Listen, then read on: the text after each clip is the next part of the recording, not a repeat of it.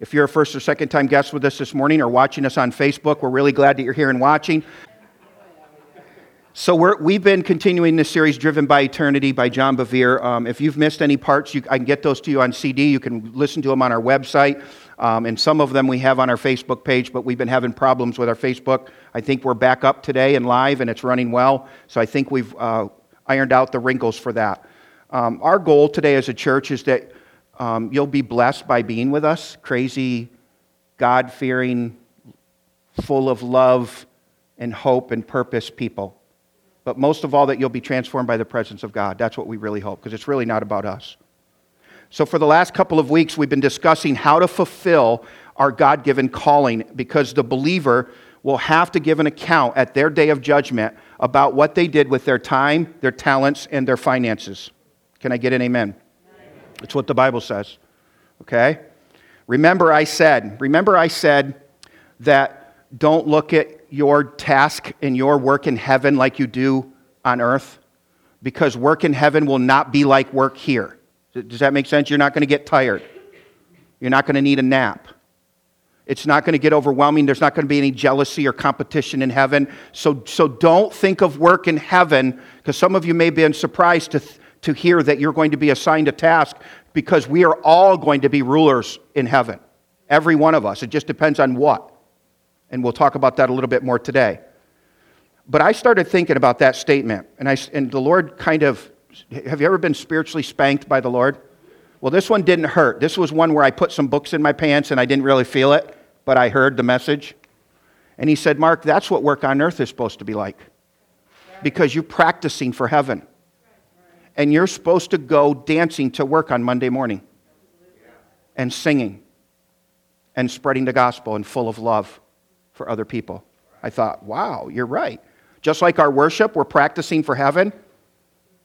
We're supposed to go to work stress-free. Work on earth should feel easy. It should energize us, and we should definitely do it with joy. Remember, we build God's house with what two things? Do you remember? With a poor and contrite spirit. Remember that? Remember we talked about that? We talked about poor being humble. We have to be humble. Well, contrite, the word contrite means quick to repent. It also means broken. Remember we talked about the broken horse. Okay? Everyone say quick to repent. You can't repeat that enough in your heart. Repentance is one of the most beautiful words in the Bible. And a lot of people don't understand what it means. They look at repentance from the Old Testament perspective. They see it as beating yourself up. And because they have an Old Testament view of repentance, now in 2019, we think that anybody that has hurt us, it's our job to deliver punishment. Whoa. Hello. The cross is empty. He paid for that, so that there would be no punishment for sin. So why are you punishing the person that hurt you? It's not biblical. It's not godly, folks. Repentance actually means a complete change of the mind or heart. So you may have been hurt by them, but now you have some work to do to let it go. You have to renew your mind and change your heart response. Right? I'm not even into the sermon yet, and you guys are like, what? It's interesting. We view things one way, and then all of a sudden God's wisdom comes along, and you're like, whoa, that's the complete opposite of what I thought. And you turn completely around to the direction and the heartbeat of your Heavenly Father, right? We let go of our stupid view, and we embrace the view of God. That's what repentance is. For today, we're going to bounce off the last 2 weeks, and we're going to go deeper into a word that we mentioned. Here it is, and I already said it. And guess what? I believe this is our first word for 2019. God spoke it to me as I was preparing this. Multiplication. Multiplication. That's our 2019 word of the year. The year of, okay, and the reason why I really felt that is I started thinking when the pastor's cabinet met, God really spoke to me that the first thing I needed to say to them after we talked a little bit just kind of generally is that this is the year for our church for discipleship. Now, it doesn't mean everybody's going to be discipled by the end of the year. This is the year that the leadership of the church needs to develop a discipleship system. This is the year. So we are currently working on 2 discipleship systems that will help everyone in the church, if you take advantage of them, to grow and mature in Jesus. That's what we're working on. We have a lot of work ahead of us. So please be praying for your pastor's cabinet and your leadership team. There's going to be a lot of writing, and we've decided, since we did so good on the leadership training, that we're going to write our own, we're going to use materials, obviously, from other people. We're going to write our own material for our baseball diamond discipleship system. Isn't that cool? Your leaders get excited about that. It's really cool. Instead of just using everybody's material and not asking God to download stuff, that's not the way your leaders run this church. We're going to ask God to download what we need to help disciple you. The idea, and here's a word you'll remember from either last year or the year before, because now I'm getting kind of messed up with when God gave us these words. The idea is to be more intentional about reproducing ourselves. Multiplying new believers, multiplying mature believers, multiplying servants, multiplying leaders for the kingdom of God. That's the goal we have. We want to help you figure out what your God-given calling is. How exciting is that? So you don't have to do this alone. That's the importance of planning yourself into a local church. We will help you figure out what your God-given calling is. And then we will give you opportunities to use that calling. So we're going to start today with a journey with a bunch of scriptures, and we're going to continue next week. But here they are. John 4, 36 through 37. John 4, 36 through 37. I'll be reading from different translations. We can have a theological debate about the translations, but you know what? God gave them to us, so we use them for whatever point we're trying to get across. You know, it doesn't matter how inaccurate one is and how accurate another is. I'm not going to argue with you, and I'm not going to quit the church over that. Come on. God gave them to us, so I'm going to use whatever one makes the point that I'm trying to bring out, because the important thing is not the translation, it's the message. You hearing me? New Living Translation. The harvesters are paid good wages, and the fruit they harvest is people. Wow. Brought to eternal life. What joy awaits both the planter and the harvester alike. You know the saying, one plants and another one harvests, and it's true. 1 Corinthians 3:8 says, the one who plants and the one who waters work together with the same purpose, and both will be rewarded for their own hard work. Do you know, I may have a Becky. Your Becky is the person that you're pouring your life into, not just to invite them to church, but to bring them into the kingdom of God. I may spend 2 years with somebody and never lead them to the Lord, and they may go to Tri-County Church and ask someone there might lead them into the Lord. I was the planter, they were the harvester. We're both going to be rewarded. You don't just get credit when you say a prayer with somebody and lead them to the Lord. You get credit when you share Jesus with them. Right? Jesus is talking about rewards for working together on earth. Paul's talking about being rewarded for our own individual work on earth. Remember, you can't earn or work your way into heaven. You can't. It comes from the love of Christ. We love Him because He first loved us. It's a response. Okay? And in your notes, if you're filling in the blanks, the believer can stand before Christ at judgment with confidence. I don't know how many times I got to say that to you Christians, because some of you freaked out when we talked about hell, but if you're a believer following Christ, you don't need to worry about sermons on hell. It shouldn't have upset you. And then those of you that are just kind of playing games, it should have upset you. It should have shooken you, whatever the right word is. To your core. It was supposed to wake you up. It's not a fun message. The believer can stand before Christ at judgment with confidence. How? In your notes? By perfecting and maturing the love of God in us. Now, how is the love of God perfected in us? By obeying His word.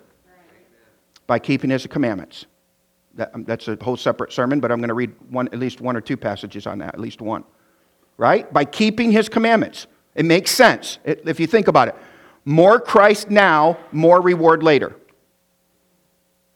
Do you realize that we cannot love properly without His love in us? We can't. Because people are difficult to love sometimes. So you hear my wife say amen? You hear that?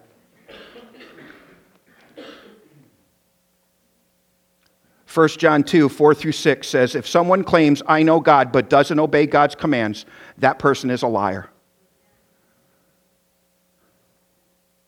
and is not living in the truth.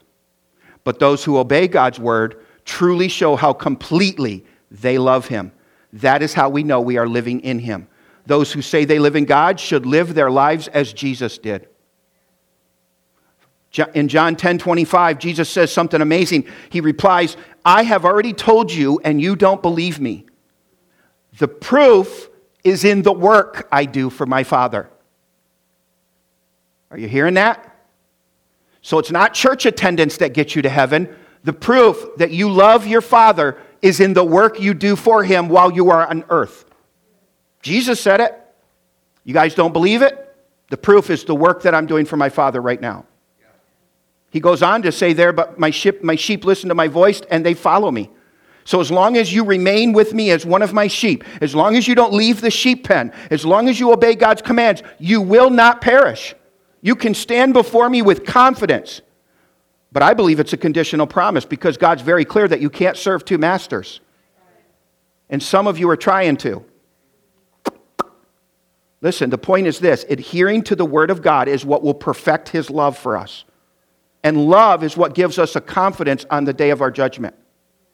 So let's talk about rewards. Each one of us, if you don't already know from what we've been teaching, each one of us has different callings. But all of those different callings produce one result: lives that are impacted for eternity. Like I've been saying this entire series, many people believe that only pastors and ministers who have reached thousands of people will be on the front lines of heaven. And I'm going to show you over the next 2 weeks that that is just not the truth. And it's going to excite you if you don't have the title as pastor or minister or evangelist or prophet or whatever, because I think you are one of those probably. You just don't know it. We think the guys on television, the Joel Osteens that have a church of 10,000 people, are the ones that are going to be on the front lines of heaven. And it's just not true. They may be. They may not be. I'm not going to go into that. In your notes, the reason is because every one of us has the opportunity to be rewarded greatly. Every one of us has the opportunity to be rewarded in heaven in a great, great way. Can I get an amen, please? Because that's a pretty phenomenal statement. It's what you do with the opportunity that'll decide what your reward will be. Because for the believer, remember this whole series, I've been trying to say this over and over.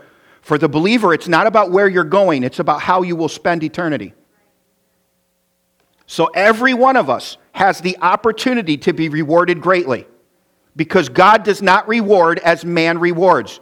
We look at people on TV, we look at someone that travels a lot and they're just sold out for the ministry. We just automatically believe that they're going to have a throne in heaven. And I'm not going to get anything because all I'm doing is leading children's church, or I'm sacrificing in the nursery. Listen, God rewards based on acts of obedience. He doesn't reward as man rewards. Don't believe me? Read the entire Bible and you'll see it. Even our salvation requires actions. John 3:16 says, whoever believes in him shall never perish. It's a choice. And we just read, whoever follows me and whoever listens to my voice, whoever obeys my commands, they are my sheep, they shall not perish. And we've been talking about that God judges and rewards according to what we've been called to do, not what we did, good and bad. Our sins aren't going to be replayed on a TV screen, okay? He's going to judge us based on our calling. And all those things that we did or didn't do for him are going to pass through the fire of God, and whatever survives the fire of God, we're going to be rewarded for. And this pastor wants you to have a great reward. Even if you don't like me and you don't like this series, I'm still going to preach the truth because I want you to have a massive reward when you get to heaven. And you know what's amazing? Is God has given us the power to accomplish our calling. Hallelujah. He gives us the ability to accomplish what he's calling you to do. And the Apostle Paul illustrates this in 1 Corinthians chapter 15. Watch this closely. In a minute, I'll have you turn to some scriptures, but for now, you're probably not going to keep up with me. 1 Corinthians 15, 9 through 10, Paul says an amazing statement. For I am the least of all the apostles. You know why? Because he was broken. He was a broken horse. He was humble. He was poor, and he had a contrite spirit. This book was written in 56 AD, 10 years right before Paul was beheaded. But up to this point, do you know that Paul set up more churches than anyone else in the entire world? And then some. And he says, I am the least of all the apostles? He saw himself as the bottom of the barrel of all pastors back then, all the preachers. And yet, he had more fruit than any of the other preachers. How could he write that? How could he write that? Well, read the next verse, verse 10. By the grace of God, I am what I am. But by the grace of God, I am what I am. And his grace towards me was not in vain. But I labored more abundantly than they all. So he worked, right? I labored more abundantly than they all, yet not I, but the grace of God which was with me. In other words, I worked harder than anyone else, but I couldn't have done any of it if it wasn't for the grace of God in me. See, Paul was able to separate himself, his flesh, from the source of power. He realized that there was nothing that he could do of eternal value that God didn't give him the ability to do, and it kept him humble. So let me tell you a little bit about my high school career. I wasn't the sharpest tool in the shed, but I was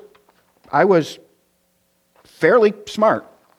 I just didn't apply myself. I was the class clown. So I thought it was more important to make people laugh than to learn something. I just wasn't. But you know what? I still graduated with honors. Can you imagine if I actually applied myself? My mom and my, do they have, what do they call them? Guidance counselors? Do they still have those in school today? My guidance counselor and my mom used to sit in a chair across from me and go, why don't you apply yourself? They saw it. I kind of knew it, but I just didn't apply myself. One time I actually ended up at the top of my class in my senior year. I know you didn't believe that. I was in the paper as the smartest kid in my senior class. Now, there's a funny story behind it. It was kind of a fluke. You're just going to have to pull me aside later to tell you because it's a long story. But I was the top of my class. It wasn't a mistake. I had the highest average out of anybody in my class, but there was a reason for it. Now you're really going to be distracted through the whole sermon. I knew that I was proficient at almost all the subjects if I wanted to be. But here's what's interesting as I thought about today's message. There is one thing in high school that I really struggled at. And I mean, I really struggled. It almost made me quit high school. Do you know what it was?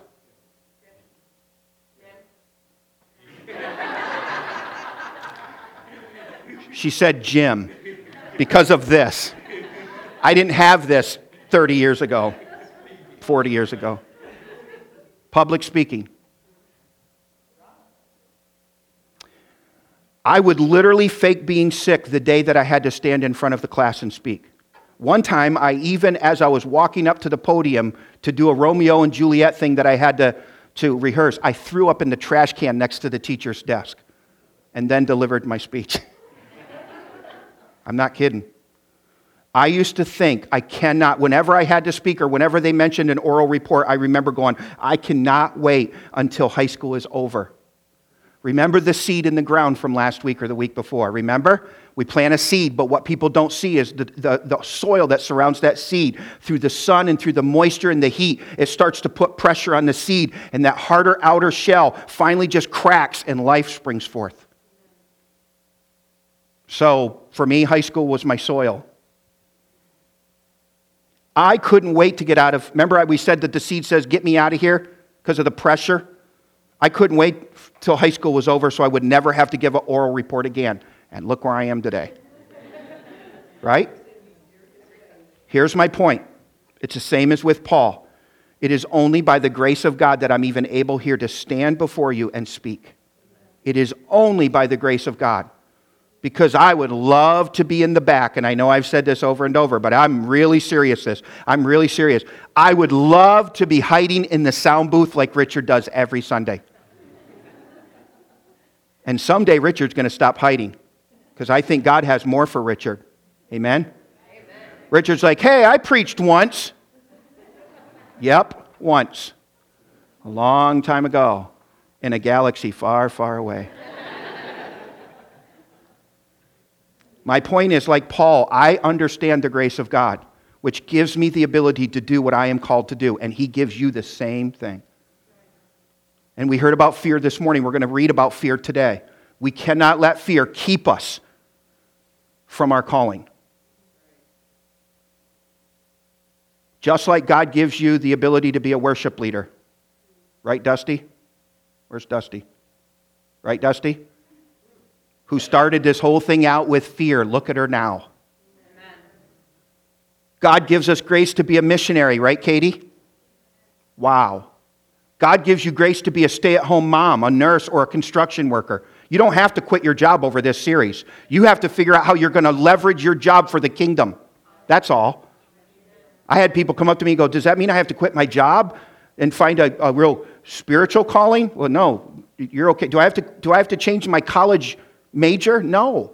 Just figure out how God's going to use that, your passion, for His kingdom. God gives you grace to be married to a perfectionist, right, Angel? Aw, you said that quiet. Thank you. See, that's grace. We're supposed to give grace to people too, right? She could have shouted that, but she's learning. Whatever you're calling, God gives you the grace to accomplish it. I want to read something from John Bevere. Listen to this. John Bevere was doing an interview with a guy on the radio about all the books he had written and all the success that John Bevere was having. But the interviewer never wanted to talk about the kingdom. He just wanted to talk about John. And it made John very uncomfortable. And as he was speaking, the Holy Spirit spoke to John, and this is when the interview was finally done, touting all that he had accomplished. This is what John Bevere said on the radio. There are thousands that are pastoring smaller churches in rural areas all over the country. These pastors are perfectly obedient to the will of God. They're doing exactly what they are called to do. But you will never have any of those pastors on your program. The reason you have me on here is because God has given me a unique calling that I am doing, but so are all of them.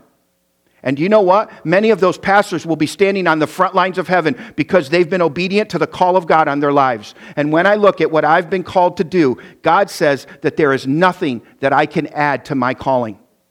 The only thing I can do is mess it up. And that causes me to fear. And when you really figure that out, it totally liberates you from pride. Because all of a sudden you realize that I can't improve on what I've already been called to do. All I can do is mess it up. That revelation liberated me that day. I realized that it really is all about Him and not about me. All I have to do is be an obedient servant. How many of you know in your notes that as the church, we are God's army on this earth? And we all have positions of rank. And we all have gifts to accomplish the positions that we've been placed in. Remember what we said. The heavenly realm does not, it's not the same society, or what did I say? It's the political words.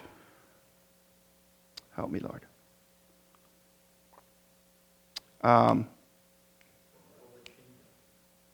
What's that? The kingdom that God has still has a ruler and still has servants. And all those servants have rank. You know, see, in our society today, we want everybody to be equal. Democracy, yes. The kingdom of God is not run like a democracy. Okay? Thank you, Amy. Thank you, Lord, for using Amy. As a church, we are God's army. We all have positions of rank, and we all have gifts to accomplish the positions that we've been placed in. And even though we fight jealousy and coveting other people's positions on earth, we will not covet another person's rank in heaven. We won't. We will celebrate it. And the Bible is clear that we're supposed to practice that right now on earth. We are supposed to rejoice over someone else's victory and not be jealous. Remember what we read in Proverbs 24:3. Through wisdom, a house is built. Through wisdom, a house is built. But the Bible tells us that there are two wisdoms. So the question is, what wisdom are we building with? What wisdom are we building with? James chapter 3 explains this to us, that there's a wisdom from heaven and there's a wisdom that's not. James 3, 13 through 16.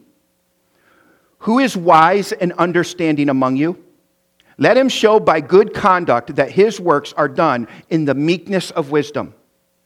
But if you have bitter envy and self-seeking in your hearts, do not boast and lie against the truth. This wisdom does not descend from above, but it is earthly, sensual, and demonic. For where envy and self-seeking exists, confusion and every evil thing are there. Guys, this is why we did an entire sermon on motives. Because in your notes, it doesn't matter how good someone appears. It doesn't matter how good something appears. If what we do is fueled by envy and self-ambition, we are building with fleshly, sensual, or demonic wisdom and motives. Let me repeat that. Let that sink in. If what we do is fueled by envy or selfish ambition, we are building with fleshly, sensual, or demonic wisdom and motives. So I'm thinking, man, I don't want to build anything out of those two things. So what is envy? What is selfish ambition? Let's look at those. I'm going to start with envy. Envy, which is defined as the feeling, in your notes if you want to fill this in, the feeling of displeasure produced by witnessing or hearing of the advantage or prosperity of someone else. Whoa. The feeling of displeasure produced by witnessing or hearing of the advantage or prosperity of others. When you see someone prosper around you, do you rejoice or do you think, how come that's not me? Listen, if we view the call of God through the world's eyes, let me repeat that. If we view the call of God through the world's eyes, then envy is unavoidable. And I'm going to explain in a minute. That's why we have to have kingdom eyes, because if we view it through the world's eyes, we're going to be jealous, we're going to be envious, we're going to do things out of selfish ambition just to make ourselves important, to get a position. And none of it's for the kingdom. This is why so many pastors in our area are envious of Tri-County Church. Because they're viewing Tri-County Church through world's eyes. And you know what you get when you do that? Competition, jealousy. How come that's not me? Instead of rejoicing with kingdom eyes that the kingdom of God is bigger and more glorious because of what Dave Bish established there. You getting this? The Apostle Paul had a lot of pastors who were envious of him, all the work that he was doing for Christ, so he wrote about it. It's kind of hidden in the words here, but you have to read the whole thing. But in Philippians chapter 1, 15 through 17, Paul says, "It is true that some preach Christ out of envy and rivalry, but others out of goodwill. The latter do so out of love. The people that preach with goodwill do it out of love, knowing that I am put here for the defense of the gospel. The former preach Christ out of selfish ambition." So what if you don't agree how Tri-County does church? Who cares if you don't agree how Treasure Lake does church? Maybe they have a different calling on them for this area than you do. Let's personalize this in your notes. If you start comparing yourself to someone else in your church, you're going to begin to envy. It's not about comparing. We don't compare ourselves to other churches. We rejoice with them when they grow and get bigger than us. Because it's the kingdom that's growing. Hopefully. Right? Not all growth is good growth, but hopefully it's good kingdom growth.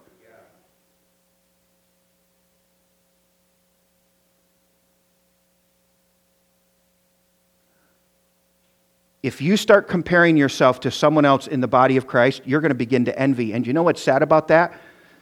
The only person that you are competing against is you. No one's going to stand with you at judgment. Just you and Jesus. Tommy's not going to be able to go, "Hey, I heard Pastor Mark came here before me. Before I come before Christ, can I have him as my lawyer? Because I need some help here. I need him to defend me." Geez, the guards are going to go, "Sorry, that's not how it works up here." You're on your own, buddy. And you're going to be all right. So you don't have nothing to worry about. You're not going to need me, Tommy. I may need you.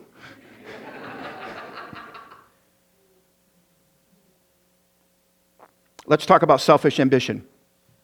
First, let's define ambition before we put the definition up of selfish ambition. Ambition is defined as an eager and strong desire to accomplish something. So, in your notes, selfish ambition means eager and strong desire to accomplish something for your own interest. For your interest. That's what happens if what we do is fueled by envy or selfish ambition. Now, what if you're fueled by kingdom passion? If what we do is fueled by kingdom passion, then we are building godly wisdom and godly motives. Are you getting this? If everything I do is with a kingdom mindset, then I will gain godly wisdom and have a pure heart of godly motives. Let's go back to the passage in James 3. We're going to pick back up in verse 17. In a minute, I'm going to have you turn somewhere, but right now, just kind of look up on the screen. But the wisdom, James 3, 17 and 18, but the wisdom that is from above is first pure, then peaceable, gentle, willing to yield, full of mercy and good fruits, without partiality and without hypocrisy. Now the fruit of righteousness is sown in peace by those who make peace. Listen, fighting envy is hard. I understand that. But that's why we need the power of God's grace to give us the ability to make our motives pure. Now, let me tie this in with how we started today. Want to know why many of us don't receive certain things? The things that we are envious of in other people? Because we do not see the beauty of repentance. We don't see the beauty of repentance. When I realize that the problem is actually in me and it's not the other person, when I realize that the problem is in me and it's not Tri-County that has the problem, or the person at work or at church that irritates me, when I realize that the problem is in me, Lord, I hate it. Lord, I hate it, and I repent of it. That's when God scoops it out, and then He gives me the grace to walk in His wisdom. In your notes, godly wisdom's goal is not to be the greatest, but to be obedient to the call. Godly wisdom's goal is not to be the greatest, but obedient to the call. John Bevere watched. He was part of a church. It was the biggest ministry in America. And he was a part of it, and he watched it fall. And he says the reason is because in every meeting, they set a goal for their church. They wanted to be the biggest ministry in America. That was their goal. That was what the pastor was telling them. That's my goal. I want to be the biggest church in America. In 1 year, I want you to fathom this. They went from 8,000 members to 400. And the building eventually had to be demolished because mildew overtook the building. Coincidence? In your notes, godly wisdom will rejoice at the advancement of the kingdom, whether it occurs through us or another. Do you know, before Katie left 2 times ago, or actually before she took this year-long hiatus, or whatever you want to call it, I guess it was ministry. I mean, if I'm envious, then it's like, listen, that comes from a pastor who didn't want to share her with the world. But I did. I had an attitude at times, and I had to keep taking it to the Lord. But before she left, she said, I need your permission as my spiritual father and mother. Because I really believe that's what membership in the local church really means. That everywhere I go, I represent you. And so I want your favor. I want your blessing. And I'm not going to go if you don't give it to me. Wow. She took church membership to a whole nother level that I never even dreamed of. That blew my mind. Godly wisdom will rejoice at the advancement of the kingdom, whether it occurs through us or another. It's not about just Katie pouring into our lives. We're supposed to be pouring into her life. And then whoever pours into her life, when she goes, you get rewarded for everything she touches. Oh, that makes you want to have Katie over for supper. I'm telling you. It's way bigger than we think. Why does Pastor always talk about Katie? That's envy. That's sin. Katie's you. Angel's you. Jean Christian's you, and she's already up there celebrating. She's you. Do you know, when John the Baptist's disciples became envious of Jesus, they became competitive. Who's this new guy baptizing people? Who does he think he is? We've been around for years. Who does he think he is? I heard a pastor here locally say, who does Dave Bish think he is coming in here and starting with 18 people and growing it to 1,000? I've been here a lot longer than he has. Huh? What? What is that doing for the kingdom? Causing division. When John the Baptist's disciples became envious of Jesus, they became competitive, and that created jealousy. And they tried to spread their offense to John. And when people are mad at the church and they're envious and they're walking in sin, they're going to try to put it on you so that you can attack us as well. The Bible says, do not take the offense on someone else's offense on. We're supposed to tell them to go deal with the offense, not to take it on and get mad with them, right? Well, this is what they tried to do with John. And with godly wisdom, John the Baptist said one of the most powerful statements that you will ever read in the Bible. I must decrease so that he may increase. He rejoiced when Jesus increased. You see, because godly wisdom always focuses on the good of others and not itself. It's not critical, it's not overbearing, and it's not dominating. So listen closely to this one. There are those, you may want to write this in your notes because it's kind of a cool thing that John said in the book. There are those who love the ministry and put up with people. Brenda, you're going to appreciate this. There are those who love the ministry and just put up with people. And there are those who love people and they see the ministry as a vehicle to serve them. There are those who love the ministry, but they just put up with people. And then there are those who love people, and they see the ministry as the vehicle to serve them. That's why Katie gets mad at me. She doesn't get mad anymore. She used to get mad at me every time I mentioned her name from the pulpit. Because she just loves people. She doesn't need any acclamation from me. She just sees ministry as a vehicle to serve people. She gets it. And because of that, she does get a little bit of gold nugget in earth, and she gets, some attention because I got to use somebody as an example. So she's okay with it now, right, Katie? Plus, I haven't been able to use her as an example for months, almost a whole year. We actually talked about you a lot. It's easier to talk about you when you're not in the room. There's another sermon. There's that passage that we just read also says willing to yield, which means willing to be submissive to authority. In your notes, godly wisdom is joyfully submitted to authority. Godly wisdom is joyfully submitted to authority, especially God's delegated authority. Those whom God has appointed over you, like your boss at work. John Bevere said this, the people that are submitted to godly authority because they walk in godly wisdom are the ones who will be rewarded the greatest. Okay, you ready? Turn with me to Matthew chapter 25. Matthew 25. Hopefully we can go through these quick. If not, we'll just be here a while and that's okay. Because this is the most important thing you'll do all week.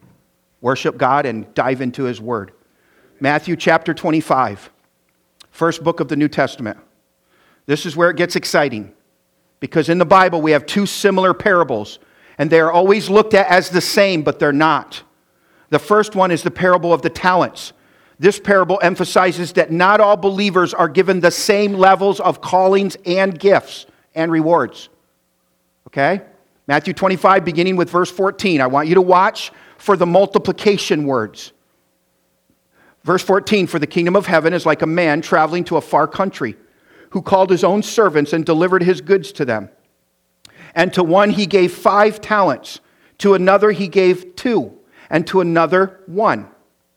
To each according to his own ability. And immediately he went on a journey. So the boss left. Now, a talent is a measure of money, but this is a parable. So the message is really not about the money, Okay? In your notes, this is what he's communicating in this parable. Each one of these men were given different levels of callings and different levels of giftings according to their ability. That's really what he's communicating. Different levels of callings according to their ability. We see this for ourselves today. We see ministers and we see ministries that are placed on a level of calling by God to literally reach nations. There are people that God puts on the platform like Todd White and Chris Valton. They're probably never home at their home church because they're constantly in the nation speaking. And then there are ministers and there are ministries who are placed on a level of calling in the mountains of Pennsylvania. To irritate and to try to teach and to try to love wonderful people who call themselves yins.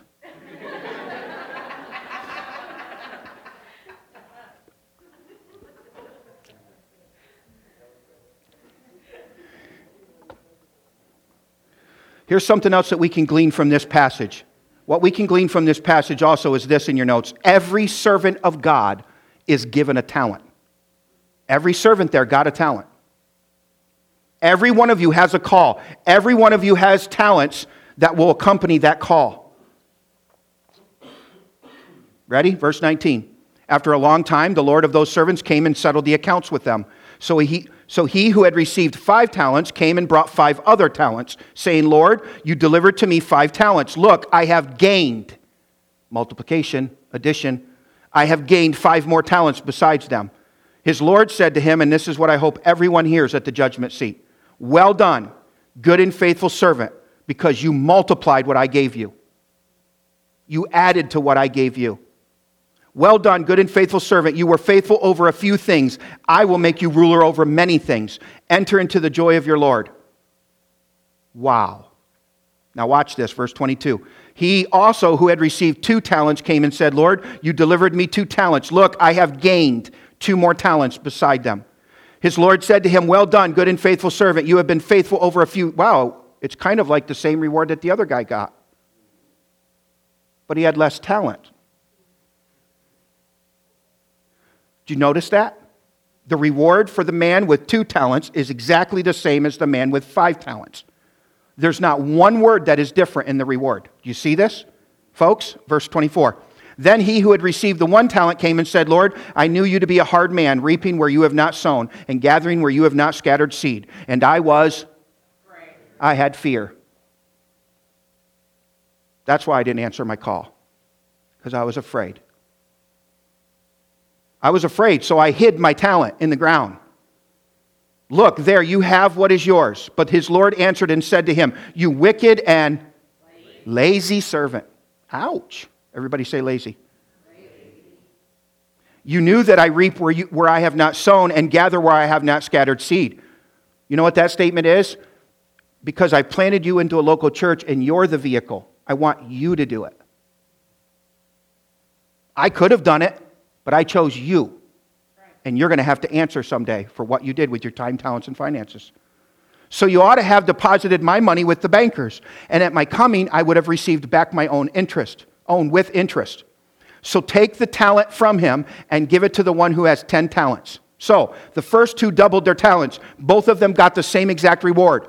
Listen to me closely. Level 5 was not praised more than level 2. Are you following me so far? But the other guy that received 1, he went away and hid his talent. He probably saw his talent as insignificant. Coffee bar? I want to be up front. Children's church? Are you kidding me? Those crazy, unruly kids? I have to deal with them at home. By the way, let me address the parents. Remember what our goal is for our church. If your kids are utilizing children's church or nursery, you're supposed to be volunteering to help. We're not going to make you. We can't make you, but you're supposed to be involved just to help out. And the room got quiet. He probably saw his talent as insignificant, even though in your notes, God never gives anyone an insignificant talent. Anyone. Amen? Some of you are called to be a construction worker, a stay-at-home parent, a clerk, an engineer, a missionary. as long as we're building the kingdom when we do those things. Right? Maybe he let envy towards the other two guys who received more than him to turn to jealousy and competition, which we know created fear in him because we read that, and then it caused him to be lazy. Why do they get to be so gifted? Why are their books selling more than my book? Why do they have so many people in their church? Why do they have so much money while I'm struggling? Why does she get to be on the worship team? Right? This is what happens in our hearts. By hiding his talent, he never fulfilled his call. He used his gift for himself or for something he didn't profit for the kingdom. We don't know. He just buried it. He lived in fear. Do you know what this really comes down to? And I know you're sick of hearing it. Obedience. That's all. Just obey. What is he calling you to do for his kingdom? At your workplace, in the church, at home? All right, turn with me to Luke chapter 19. Luke chapter 19. This is the other parable that is very similar to this one, but it is also different in a huge way. This is the parable of the minas. I didn't say minions, Mikey. Minas. The parable of the minas, however you want to say it. Now, I want you to once again to watch for the multiplication words. Luke 19, 12 through 24. Therefore, he said, a certain nobleman went into a far country to receive for himself a kingdom and to return. So he called 10 of his servants, delivered to them 10 minas. So 10 servants, each got 1 mina. Mina. That means they all got the same. Okay? They all received an equal amount, 1 mina each, and said to them, do business until I come. But his citizens hated him and sent a delegation after him, saying, we will not have this man to reign over us. Verse 15. And so it was that when he returned, having received the kingdom, he then commanded these servants to whom he had given the money to be called to him, that he might know how much every man had gained. Judgment. What did you do with your time on earth? Then came the first man in, saying, Master, your mina has earned 10 minas. And he said to him, well done, good servant, because you were faithful in a very little, have authority over 10 cities. And the second came to him, saying, Master, your mina has earned 5 minas. Likewise, he said to him, you also will be over 5 cities. Then another came, saying, Master, here is your mina, which I have kept put away in a handkerchief, for I feared. I feared you. There's the word again. Many of us don't use or don't answer the call in our lives because of fear. Because you are an austere man. You collect what you did not deposit, and you reap what you did not sow. And he said to him, out of your own mouth I will judge you, you wicked servant. You knew that I was an austere man, collecting what I did not deposit and reaping what I did not sow. Why then did you put your money in, why then did you not put your money in the bank, that at my coming I might have collected it with interest? One of the things that we'll see is how many souls did you touch on earth? How many people did your life bring to the Lord? That's your calling. That's every believer's calling, to go and make disciples, right? And he said to those who stood by, take the mina from him and give it to him who has 10 minas.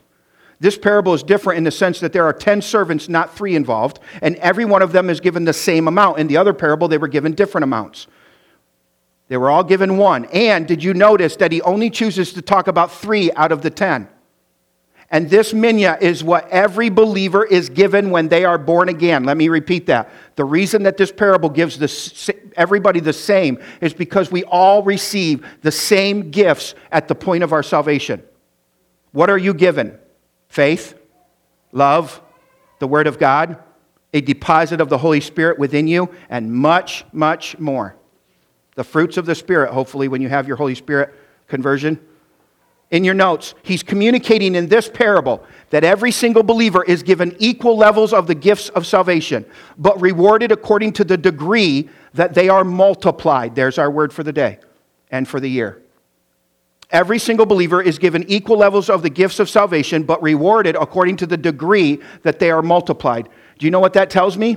That tells me that the mom or dad who sacrifices their time to serve in children's church or nursery or in any ministry and miss out on things and sacrifice, they may be ruling over 100 cities in heaven. And maybe the evangelist who looked good but was not a person of integrity may be ruling over 1 city. We don't know. The point is this: every believer is on an equal playing field. Let me repeat that. Every believer is on an equal playing field as far as your ability to multiply and receive rewards at the judgment seat of Christ. We all have the same it's opportunity, baby. We all have the same opportunity. It's not competition. It's not jealousy. It's not envy. We will all have the same gifts of salvation to offer the world. We do.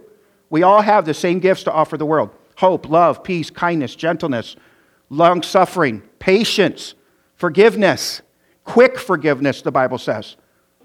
It's not just pastors and missionaries and TV evangelists and Billy Graham who can make a difference for the kingdom. It's you. This parable is amazing. Every believer has a pulpit and a stage to spread the gospel message and multiply disciples. In your notes. The manner in which we multiply will directly determine how much authority is entrusted to us in the millennium reign, and in the new heaven and the new earth. The manner in which we multiply will determine how much authority is given to us in heaven. And by the way, manner there means what we do with our time, talents, and finances. Now, you can poo-poo the allegory that we read, the kingdom of Ephabel, because it's not the Bible. You can throw it out if you want. But in the allegory, it depicts exactly what Jesus just said.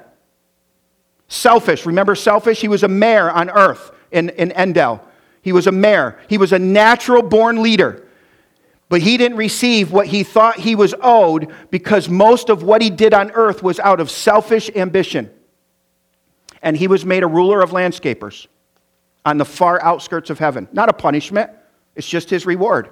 It's his reward. Remember Charity? She was a restaurant owner on earth, in Endel. Not enough leadership ability to be a mayor, perhaps, on earth. But she used her gifts of salvation to bring many to the kingdom. She leveraged her restaurant to bring people to the Lord, not just to make money. And because of that, many people came to the Lord. And she was made ruler of a continent. And she got a throne next to Jesus. Notice, both of those people and all believers will rule in some capacity in heaven. We will all be rulers. We will all receive a reward. And you know, selfish in that allegory, he was not jealous of Charity, but you know what? He had a lot of regret that he didn't make the most of his time on earth. Let's go to 2 Peter chapter 1. I want to wrap this up by showing you how to multiply. 2 Peter 1, 2 and 4. Grace and peace be what? Multiplied to you in the what? Knowledge of God and of Jesus. Grace and peace be multiplied to you in the knowledge of God and Jesus, as his divine power has given to us all things that pertain to life and godliness through the knowledge of him who called us by the glory and virtue, by which we have been given to us exceedingly great and precious promises, that through these you may be partakers of the divine nature, having escaped the corruption that is in the world through lust. Notice in your notes that the very things that God gives us can be multiplied. They can be multiplied. How is grace and peace multiplied in our lives? Through the knowledge of God and Jesus. And that knowledge is not just book knowledge. It's not just about reading your Bible. It also means intimacy knowledge. Knowing your Father's heart. And you're only going to know your Father's heart if you hang out with him in quiet time. So please listen closely. Jesus is trying to give us the keys to success in the kingdom. If you want to be successful in being a kingdom builder, then you have to be more intimate with God. And if you are, guess what happens? The grace we get is multiplied, and it gives us the ability to do more and multiply more. This is why every believer should spend quality time with God, because that's where grace is multiplied, in intimacy. It's what sharpens our dull axe when we're trying to work. Let me prove it to you by going back to a verse that we started this series with, and then I'm going to read a little bit past it. So we're going to add something to it. Proverbs 9, 10 through 11. Remember this? Fear of the Lord is the foundation of wisdom. How do we build our lives? Do you remember? Wisdom. Through wisdom, a house is built. Don't forget that passage. Knowledge of the Holy One results in good judgment. I don't think I need to do a separate sermon on that. Makes sense, right? Do we always have good judgment in our decisions? No. Part of the reason is we don't have godly wisdom to help us make those decisions. Knowledge of the Holy One results in good decisions.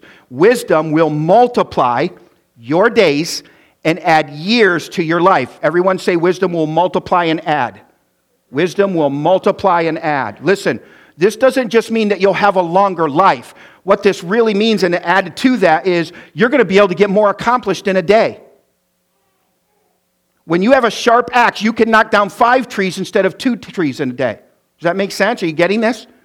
I bet that your job would be more joyful if you leveraged and used it to build the kingdom of God. Talk about Jesus more at work.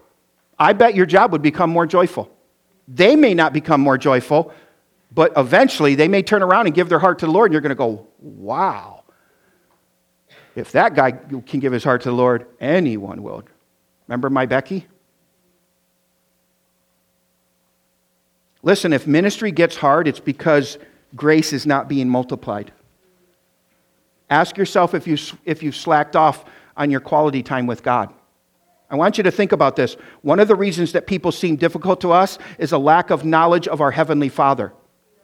When we see difficult people through our lens, all we will see is their behavior. When we see difficult people through God's lens, all we will see is godly potential in them.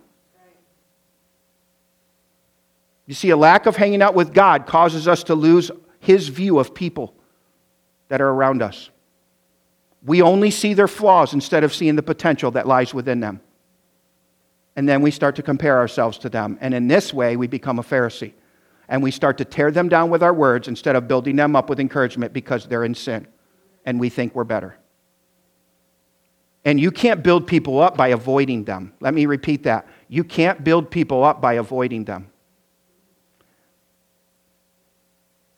Think about the number one excuse of why people don't serve in the church or their community. No time.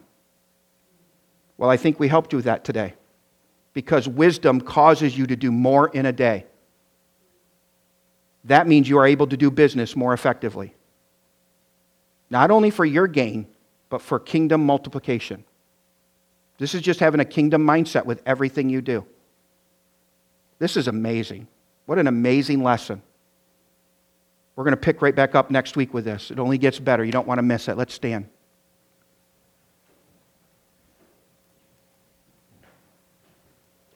So we don't want to leave here without making a decision, right?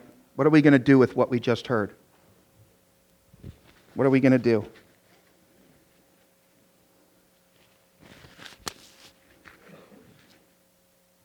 Remember, we started this out by talking about repentance. Do you know how one way Satan causes you to cease from building the kingdom of God? Is unforgiveness. Because, man, when you're full of bitter and hate towards someone who has hurt you, that's all that comes out of your heart. That's all that comes out of your mouth. Negative, getting even and making them punish for making them hurt because you're punishing them for what they did. Instead of building them up and encouraging them. Listen, we're not saying you have to hang out with somebody who's hurting you. That's not what we're saying. We're talking about forgiveness. Giving it to the Lord. You know what? They weren't perfect, but guess what? You aren't either. So the same grace that God gives you when you mess up, you have to give to them. We have to remember that, folks, or we'll never survive. We'll never survive spiritually. If you're here today and you've never asked the Lord into your heart, maybe this is the day you just say, you know what? I want to build God's kingdom. I want to be a part of that. And you just ask Him into your life. But really, the prayer doesn't save you. It's when you surrender your will and trust Him with your life. Maybe you just walked away for a while and you want to renew that relationship. You can return to believing that God has gifted you for a reason and get plugged into a local church somewhere. For you believers that seem to be stuck, you're just kind of in a rut. You haven't felt God's presence in a long time. You really haven't built anything. You're on vacation because you're in a funk. And that's okay. We get there. We all get there. Maybe you just need to return to spending quality time with Jesus and use your gifts and talents to build His kingdoms. So that's intimate time, but it's also getting involved in church activities that you can build other people up.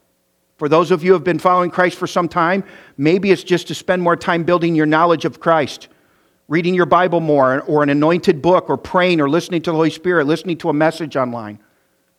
But just building your knowledge of who Christ is.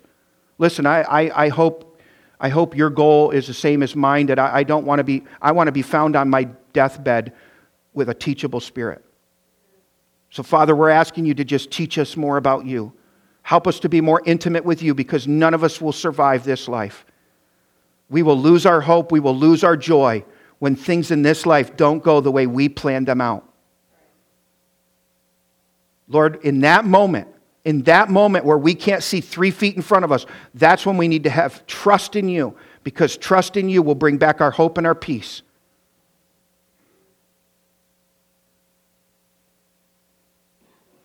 Turn your eyes upon Jesus. You know why?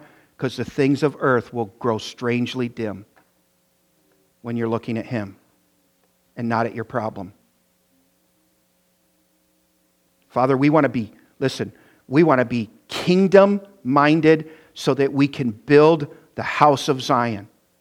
We don't have to quit our jobs unless you're telling us to. We don't have to leave this church unless you're telling us to. Regardless of what decision we make, we just want to be kingdom-minded in everything we do. At our jobs, when the customers come in, if we see that they're hurting, we can ask them if they would like us to pray for them. Do something that's building people up and encouraging them and loving them. Forgiving people quickly because we've made mistakes ourselves and you forgave us quickly.